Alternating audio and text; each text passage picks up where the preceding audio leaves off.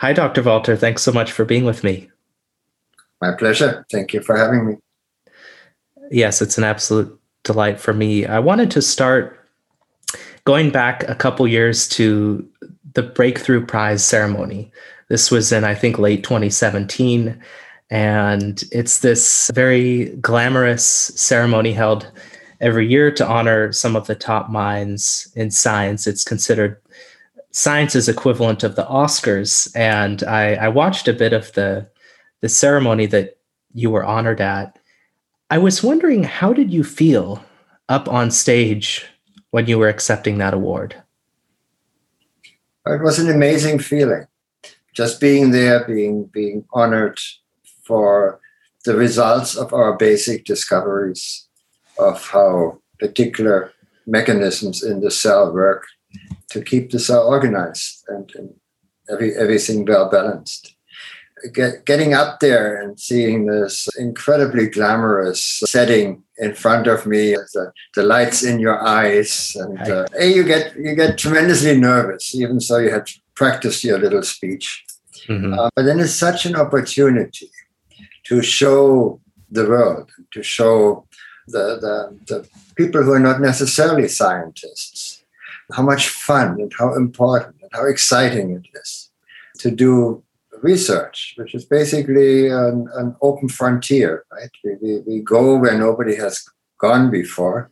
It is a true adventure, and it's risk-taking. We go, we make discoveries, but of course, discoveries by their very nature are not predictable. Otherwise, there wouldn't be discoveries. So everybody is constantly out on a limb, and it is so nice that this risk-taking, which I think has tremendous opportunity for society, for our health systems, is being honored in such a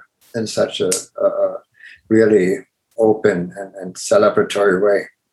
So that was the intent of the founders of this prize. It's not just to hand some prize money to the winners, but it's really to bring scientists into the limelight and to make it to show how important an aspect scientific research and discovery is for society. What are some of the ways that science can be brought into the limelight? Because when I read about your work, for example, it's not necessarily covered in popular media. Of course, ceremonies like the Breakthrough Prize get good coverage, and I'm sure a lot of audiences connect to it. But by and large, I'm sure one of the challenges that you have faced in your career is amplifying the discoveries that you've made so that the public can get excited about them, can learn how they can support them, and become aware of all that's being done. So what in your mind is a good way for researchers like yourself to, or even media or other types of people, to actually amplify the discoveries that are being made so that people can actually know all the exciting things that are going on and maybe join in? Well, I think you're doing the right thing here, Will, this starting this forum, in that to bring people who can learn, who have learned how to speak to the general public about their discoveries, into a forum where we can explain why science is so exciting and so important. Scientists often suffer from the fact that our daily life is very much in minutia, right? That we're trying to figure out tiny little things that then often take a long time to add up to a bigger picture and to become directly relevant to society. So it's important to learn how to portray it, how to speak in a language that the general public can understand. And that's what I tell my graduate students and my postdoctoral fellows who make these discoveries, that they should practice with their grandparents to explain them what they're doing and why it's important what they're doing. So that's a very nice quote from Sidney Brenner. And what this is, his quote is, think small and talk big. So in other words, our daily life really is figuring out tiny little things, the role of one amino acid in a gigantic protein complex. Right. But what's important then is to speak about it, because this gigantic protein complex we are studying for a reason. And we are studying because it's an important gear in the complexity of a living cell that allows it to grow, to divide, to differentiate, to form an organism, and also to get, when it gets sick, to become a danger for the organism. I think that Sidney Brenner quote is a nice segue into the next question I have, because presumably you try to avoid thinking about, or at least getting caught up in, the possible applications of your work. But at the same time, in order to get grant money and get the support you need, you also need to sort of talk big in those words, where you connect what you're doing on a very small scale to something much larger, such as solving different human diseases.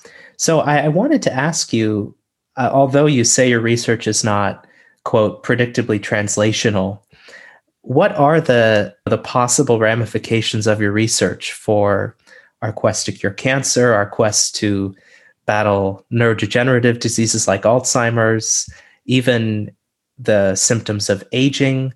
What do you see as the path forward based on what your lab has discovered? Yeah, the path evolved over my career. Basically, what we did is we started out asking very foundational questions of how do normal, healthy cells work? How does a cell know how much of a particular machinery, molecular machinery, it needs to be properly functional? And studying these pathways led us down a route where it became increasingly obvious that these molecular mechanisms that we now understand in great detail and therefore can manipulate, can tune them up, we can tune them down, that these mechanisms are essential for cell health, and they play various roles in different diseases. So take cancer, for example. I mean, every cancer cell is genomically unstable. It accumulates mutation as it grows. And eventually, cancers become very aggressive. They make lots of mistakes. And these mistakes allow them to suddenly grow in regions of our body where they shouldn't be growing. They grow faster, they divide when they shouldn't be dividing. So they take over. They become selfish cells that no longer listen to the rules of the body. And in doing so, they evolve to become more and more aggressive and then migrate, become metastatic. And this is really the horrible thing of this disease, right? That the cancers take over our bodies. But as they evolve, this process of evolution is not directed. They don't know that they will become very aggressive cells when they go down this process. There's no program for them to do it. They just keep making mistakes, and the mistakes that give them growth advantages are being selected. But there are many other mistakes that they make that are just mistakes that then lie around on the floor. And the cell has now mechanisms by which it senses these mistakes, and it band-aids over them. So in other words, quality control in a cancer cell, because it is genomically unstable, is messed up. And you have lots of products lying around there that are really only half functional or dysfunctional. And this is now a property that if we can make the cell realize that it makes these mistakes, it should die, right? We should direct it into a path that it doesn't become a rogue cell that becomes a danger. And this is where our research of the cell quality machinery suddenly connects to a disease, right? We have now cells make mistakes. We've been studying these signaling pathways that sense when cells make mutations, make mistakes, and have the products to deal with. And we can use this as a sign of the cancer cell to now selectively direct it into the cell death pathway. And this is a property of every cancer. So this is very different from normal cancer research, where you start out studying cancer and then find out how many different versions of cancers are. This is very important, right, for clinical application. But here we are coming completely from a different angle. We had no idea when we started our project that we eventually would be studying relevance to cancer. And we now have an opportunity to really unify the problem that if we can sense these mutations, we can have very generic new approaches to cancer therapy. And that now, of course, needs to be translated into the clinic somehow. But we contributed the basic understanding that gives us the tools to see which pathways can be suitably affected, so we can hopefully do more good than harm. Yes. in a cancer setting. Right. And what about Alzheimer's and aging? I know aging is a very cutting edge field in many ways, and we're starting to better understand the mechanisms of aging. So could you give our listeners an idea of how the unfolded protein response and how these cellular malfunctions might connect to diseases like Alzheimer's as well as aging, and how a similar solution might come about? Yeah, some of our work on one of these particular pathways led us to develop a small molecule that blocks that signaling pathway directly. And it turns out it's a pathway it's a sub-network of the unfolded protein response, where cells sense that something's going wrong. They turn on this alert, this corrective mechanism, try to fix the problem. But as a consequence of that, this pathway seems to stay on afterwards, and then becomes maladaptive. So in other words, it's now actually in the way, it has negative consequences. And if we block it now, because of our molecular knowledge, with a little drug that we have, a little molecule, I would say, because it's not been, it's being developed as a drug, but it's not the medicine itself. It's a tool compound currently. And that tool compound, when now given to animals, seems to improve their cognition significantly. And it improves cognition even under many different disease or dysfunctional settings, where our ability to form long-term memories has been impaired. So, for example, traumatic brain injury, concussions that you hear a lot about in football players, is a mechanical injury to the brain. And repetitive concussion lead to cognitive dysfunctions, memory loss, and eventually is a strong indicator for the development of more severe neurodegenerative disease afterwards, such as Alzheimer's. And when we give in mouse models this little molecule, which we call ISRIP, their cognition is improved. It's actually, as a matter of fact, it turns back into a state as if they had never been injured before. Mm-hmm. So what we've learned from this is that the consequences of the dementia that these mice experience is not necessarily incorrectible. It's not necessarily lasting forever, but we can actually do something for it. So it's a situation in which this particular stress pathway, we call it the integrated stress response, has stayed on in this maladaptive state. Mm-hmm. And because of that, it now causes the downstream cognitive defects. And we can now, by blocking the stress pathway, we can eradicate the disease phenotype. And I think this is, again, something, it came out of random observations, us studying the basic mechanism of how sensing the stress is being translated in the cell into activation of the stress pathways. Then collaboration and communication with some wonderful collaborators who have been studying traumatic brain injury or who studied this particular stress pathway by different methods than we did, and actually made the link to cognition. And this communication then led us as basic scientists to connect with this particular class of clinical conditions. So we now licensed this technology to a biotech company, Calico. We're developing it to bring it into the clinic, and it's now in phase 1 trials. So healthy volunteers, to see if there are any toxic effects associated with it, any negative side effects. And so far it seems to be going great. And hopefully it'll go in phase 2 trials later this year for indications such as Parkinson's, traumatic brain injury, ALS, so Lou Gehrig's disease.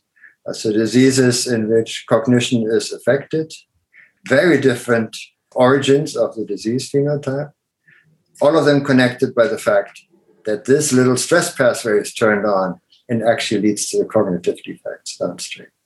Yeah. So it's a path that is a sort of a meandering path of discovery that only in retrospect connected to a whole class of diseases. Very similar as our cancer work connects not to one particular cancer, but to a whole class of cancers. Yeah. If not all cancers. So by understanding how a healthy cell works, we now learn how we can affect and bring benefits to disease treatments. And at the very least, that it injects hope into the conditions that are just terrible for when it happens in your families. Yeah. That I think is an example of inspiring work that the medical community is developing, but that people just don't know about. And so I think there's a role for a new forum for scientists to talk about their findings, or citizens to amplify those voices, which is a little bit of what I'm trying to do. So that's, I think, case in point. We need to look no further for why this conversation is, I think, a very important one. So I congratulate you on those wonderful breakthroughs, and it's very exciting as someone who I'm sure will benefit from it in some way. It's very gratifying to hear that. I wanted to shift now to talking about how listeners can get involved with the type of work you're doing, or with advancing human health in general. For listeners who want to make the biggest possible difference in human health, say they want to help cure cancer or combat aging, is scientific research the path you recommend they take? Absolutely. I think all the future cures will come out of increase in our knowledge. So basically, scientific research is just doing that. We want to understand how cells work and solve these beautiful miracles that biology confronts us with. I mean, if you just think of, we are made up of 10 to the 13 different cells, every one of our bodies. It's a huge number, right? That's about 1,000 times more than we have people on the planet. Mm-hmm. And if one of these cells behaves selfish, such as a cancer cell, decides, I just care about my own division, you have cancer, right? So think about that in the human population, right? So it's amazing that we don't have all cancer, right? That cancer is still relatively, well, it doesn't happen as often as by these numbers you might expect it does. So we have these miracles, and I think that the most important thing everybody should be trying is to stay informed and to stay curious, to really ask yourself and learn about where these mysteries, these challenges lie. Every child growing up is a born scientist. They want to understand the world around them. And then for some reason, many people lose it as they go to school and other pressures arise. And the sheer curiosity of the child, of wanting to understand how everything works, is lost as we grow older. So as much as we can fertilize that again, nurture it, get back into a state of where we see the wonders around us, and then support people who are trying to explore these wonders, right? And trying to explain them, trying to manipulate them, trying to learn as much about them as we can for the sheer sake of knowledge. I think that in the end comes together so often to unanticipated discoveries that are then the breakthroughs that drive both science and society forward. I know we talked about how can scientists engage the public with their findings and keep the general public interested, but your response there makes me wonder something similar, which is, how do we get potential young scientists and researchers to keep their curiosity and to not deviate from that and to really embrace it and give it their all? How do we do that? Well, we need to support them. And we need all the discoveries in my lab were made by the young scientists, my students, my postdocs, not by me personally. Mm-hmm. They are the ones who take the risk, who are adventurous, who walk out on a limb and accept the risks that we are not knowing where we're going. Right? Nobody knows whether we'll make a big discovery just around the corner. So everybody follows this leap of faith into a career.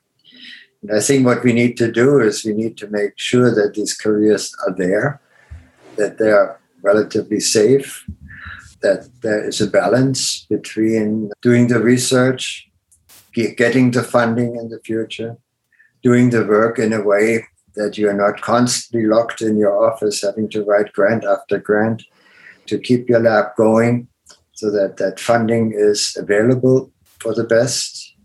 And that funding is not necessarily linked to the prediction that what we do will have a clinical or technological application. That knowledge by itself is of great value, and that it all will add up into a picture where we can do things in the future we couldn't even dream about today. So support young scientists.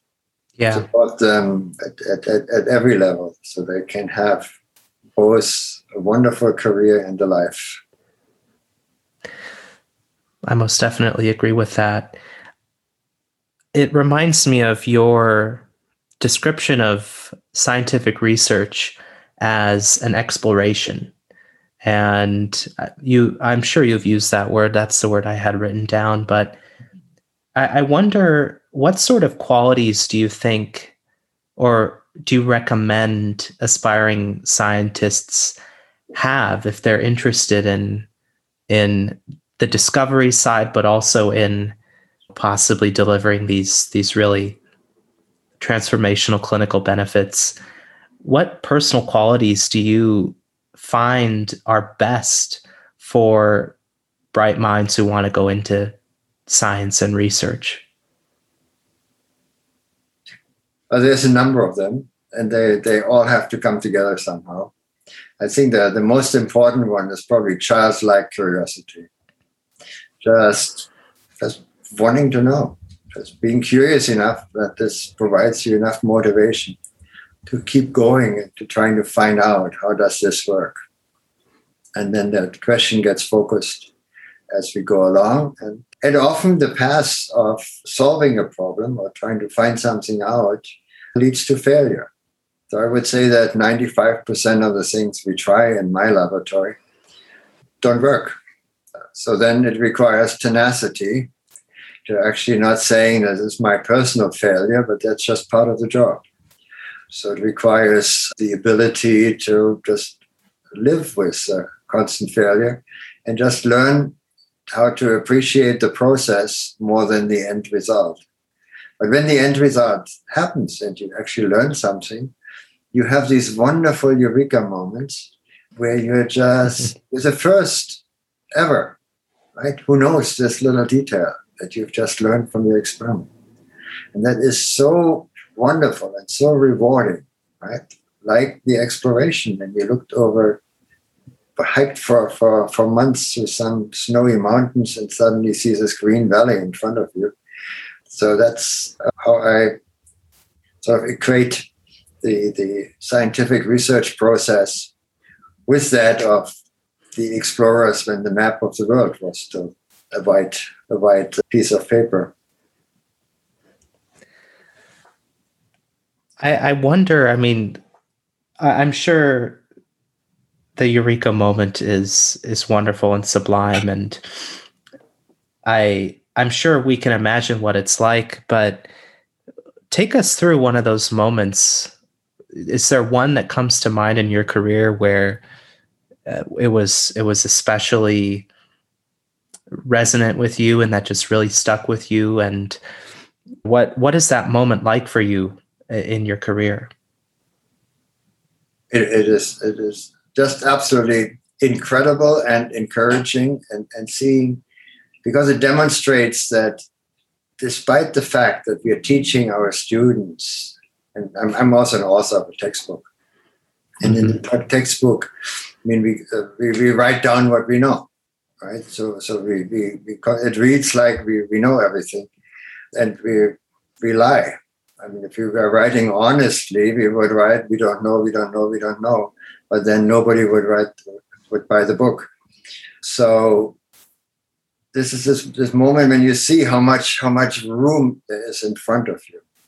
So when I was a graduate student, for example, I was purifying this little protein complex, and just by a technical mistake that I hunted down, we discovered that the thing I had been working with for 2 years was not just a complex of a couple of proteins, but also had an RNA molecule in it.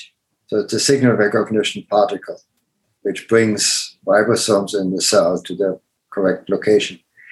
And this was one of these moments that it just changed my outlook, right? That here you have something and you think everything about it already. And then suddenly you discover it's far more complicated. It's far more complex. It's far more beautiful.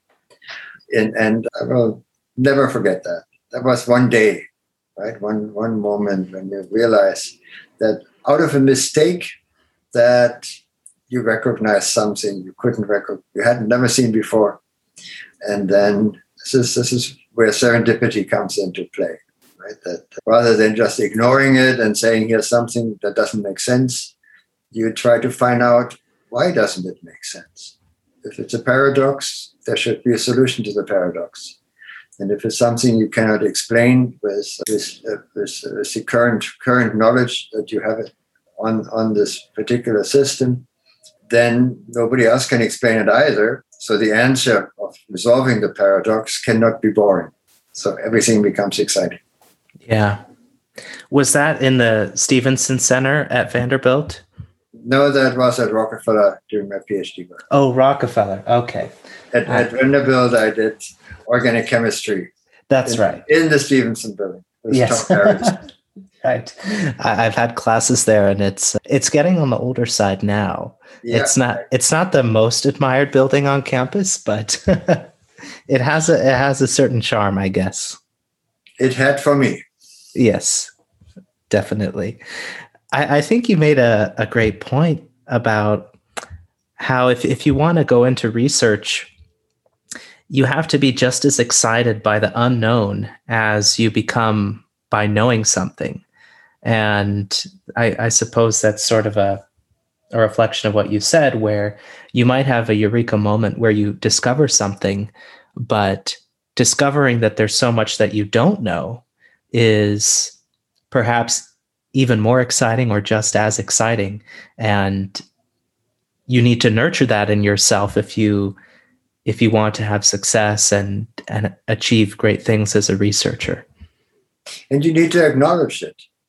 And when you see publications that seem to look like we understand everything, the moment you start digging in any one of these aspects of presumed complete knowledge, you will very quickly come to the part where you find out, okay, I have to do experiments. nobody will be able to answer my questions. Yeah. Going deeper here. Yeah. I wanted to sort of take stock for our listeners on what we've covered so far, and then I'll make another transition in our questioning. So we started, of course, with your story at the Breakthrough Prize ceremony and how there are moments of intense gratitude and excitement in scientific research. And you felt it at that ceremony, and you have felt it in your lab, perhaps at late hours of the night throughout your career. As much as that should motivate young scientists, they should also, as we just said, be motivated by the unknown and a constant exploration and process of discovery that might not always seem like it's paying off or leading to anything tangible for the world, but that given time and given quality practice can lead to something spectacular.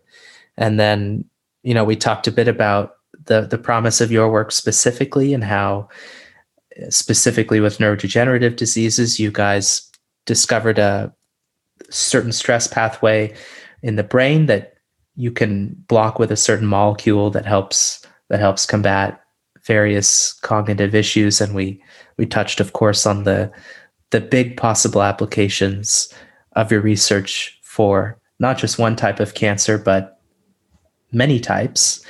And then, of course, the qualities of being a good aspiring scientist, having that childlike curiosity, being uncomfortable with the unknown, and also having the tenacity to push through the unknown and fight for something that is a true breakthrough. So that's sort of my summary of where we're at so far. Wonderful summary, Will. Okay, thank you. I'm doing all right then. So I wanted to shift to talking a little bit about the nature of scientific research and how that process can improve, because you talked about how to support young scientists. Part of it is giving them proper funding and making sure they're not at their desk writing grant applications all day.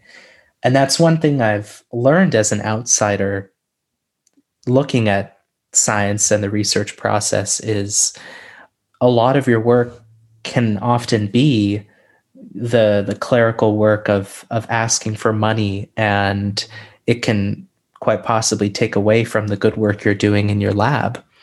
So how can scientific research and the systems that support it evolve to become more efficient and effective at helping scientists like yourself achieve breakthroughs?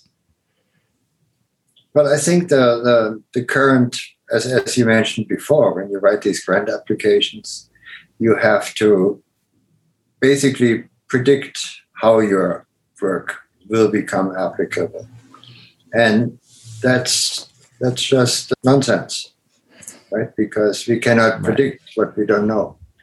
We can say it has some potential for that, but often the granting agencies want to see more. They want to have it already realized. So from the kind of research that we are doing, what I think is really very, very powerful way of doing it for revolutionary changes in our knowledge, we just need funding for very basic understanding. And just producing knowledge is a goal in itself and is value in itself. And that needs to change. And Howard Hughes Medical Institute, the largest philanthropic funder in the country, I think has developed a fantastic system of doing that by evaluating scientists basically on what they've done in the past, using the past productivity, creativity, excellence as a predictor for the future. And then basically giving us research funds based on the record of what we have been accomplished. Much less emphasis on what you're going to do in the future. And then this is not forever, so you have a renewal at some point. But then you have to have done something with the money that you received. So one aspect then I would really promote is just, we need to understand how cells work, right? How we need to solve the mysteries that we, in our respective fields, that present themselves. Another aspect where I think we can vastly improve research support is to not see things so siloed. The NIH is structured basically by organs. Our medical schools and departments are structured by various disciplines. But what is happening now is they're all merging together. So whether today you're in a biochemistry department or a pharmacology department or a genetics department, it makes no difference anymore. We're all applying the same techniques. And similarly, our work touched so many different diseases that it would be terrible if we now had to constrict ourselves to studying breast cancer only, because what we do may just apply as well to multiple myeloma or other terrible cancers. And in that respect, I think the funding agencies should be far more flexible and far more integrative between, and just offer the opportunity for cross-discipline and cross-disease applications. Is there a role? I'm sure there is, but I guess how should universities evolve to make these disciplines less siloed? I think that's perhaps part of what you were getting at, maybe having better collaboration across different academic departments.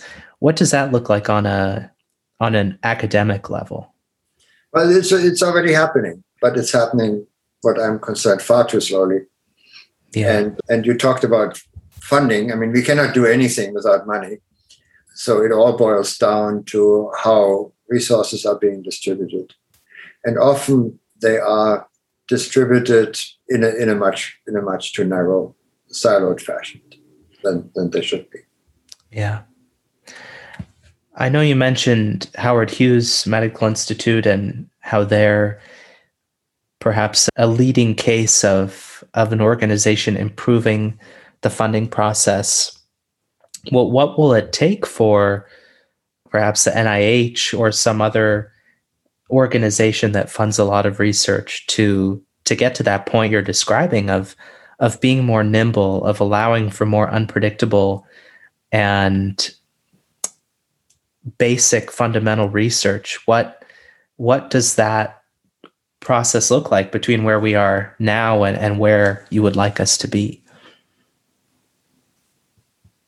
Yeah, I would say just simplify applications and reward risk-taking, reward past accomplishments. And I mean, once you're established and you've done research for a couple of years, I think, first of all, every starting a scientist starts their own lab should just be funded, because otherwise they need a starter to get going in their labs.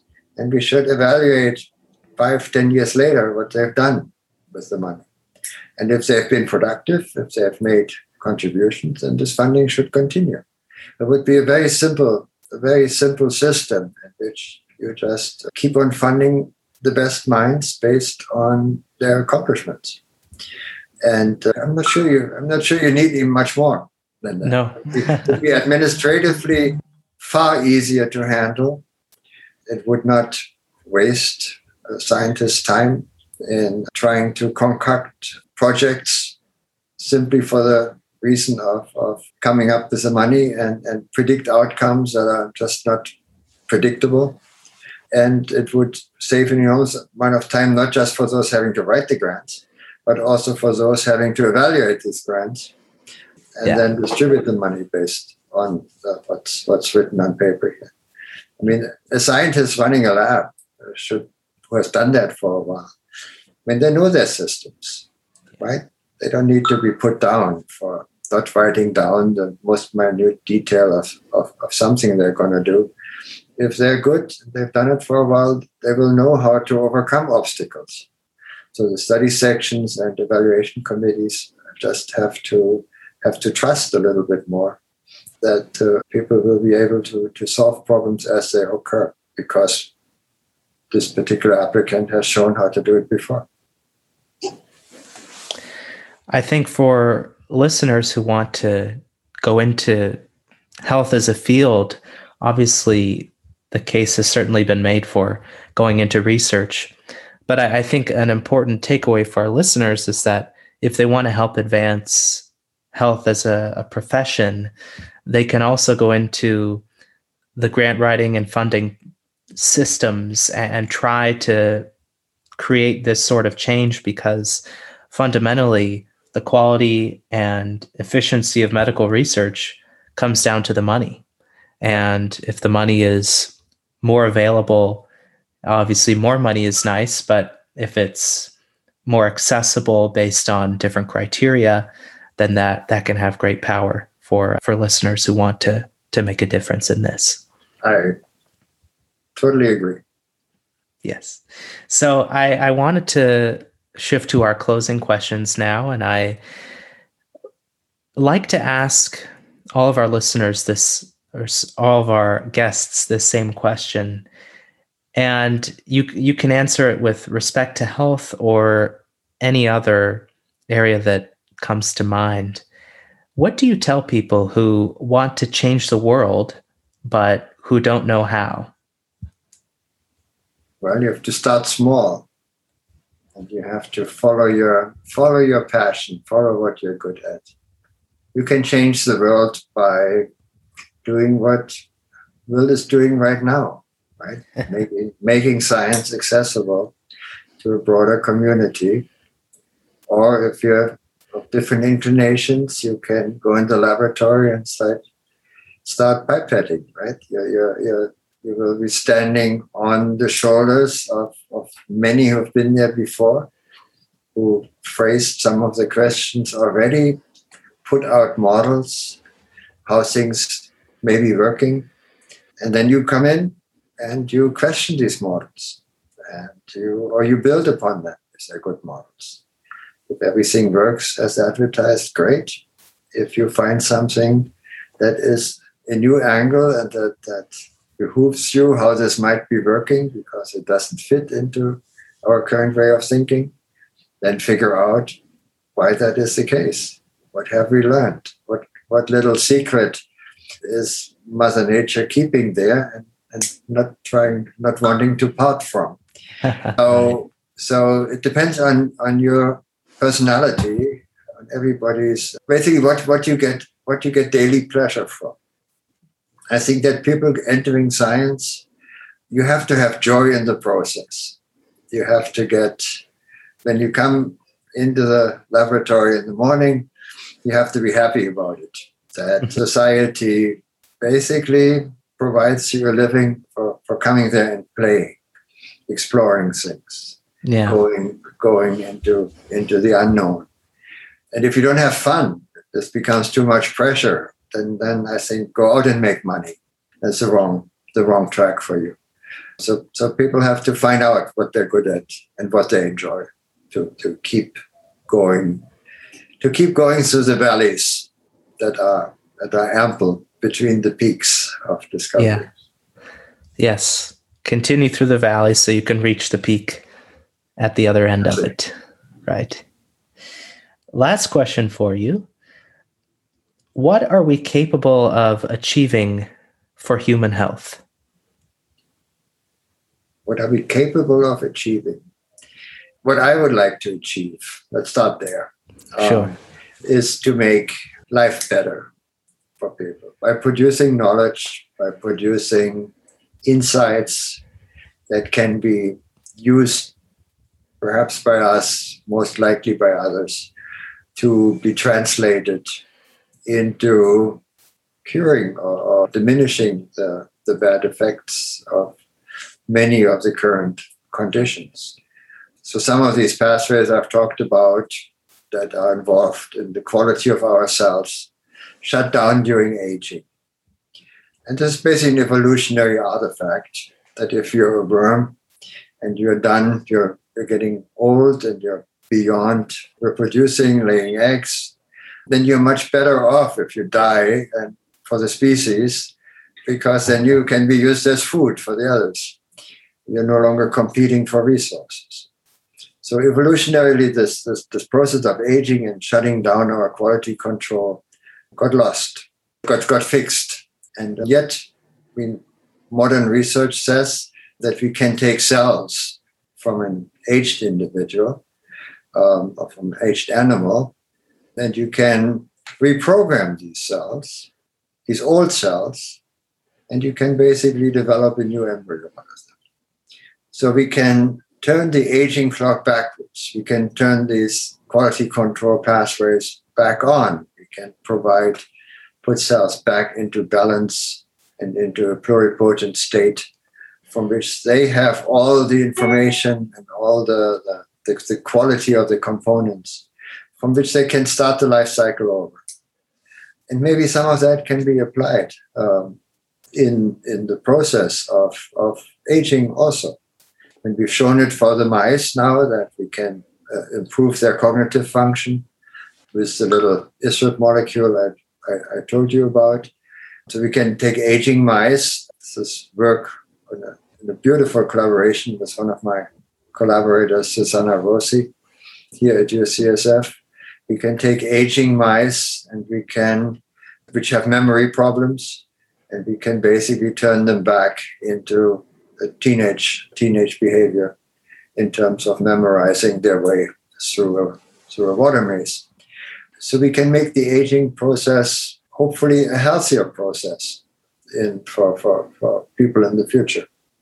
So I think if we can increase the health span, I think we could do a lot of good and prevent age-related diseases such as cancers, diabetes, neurodegeneration, and so on and so forth. That are an enormous societal burden and personal burden for many individuals.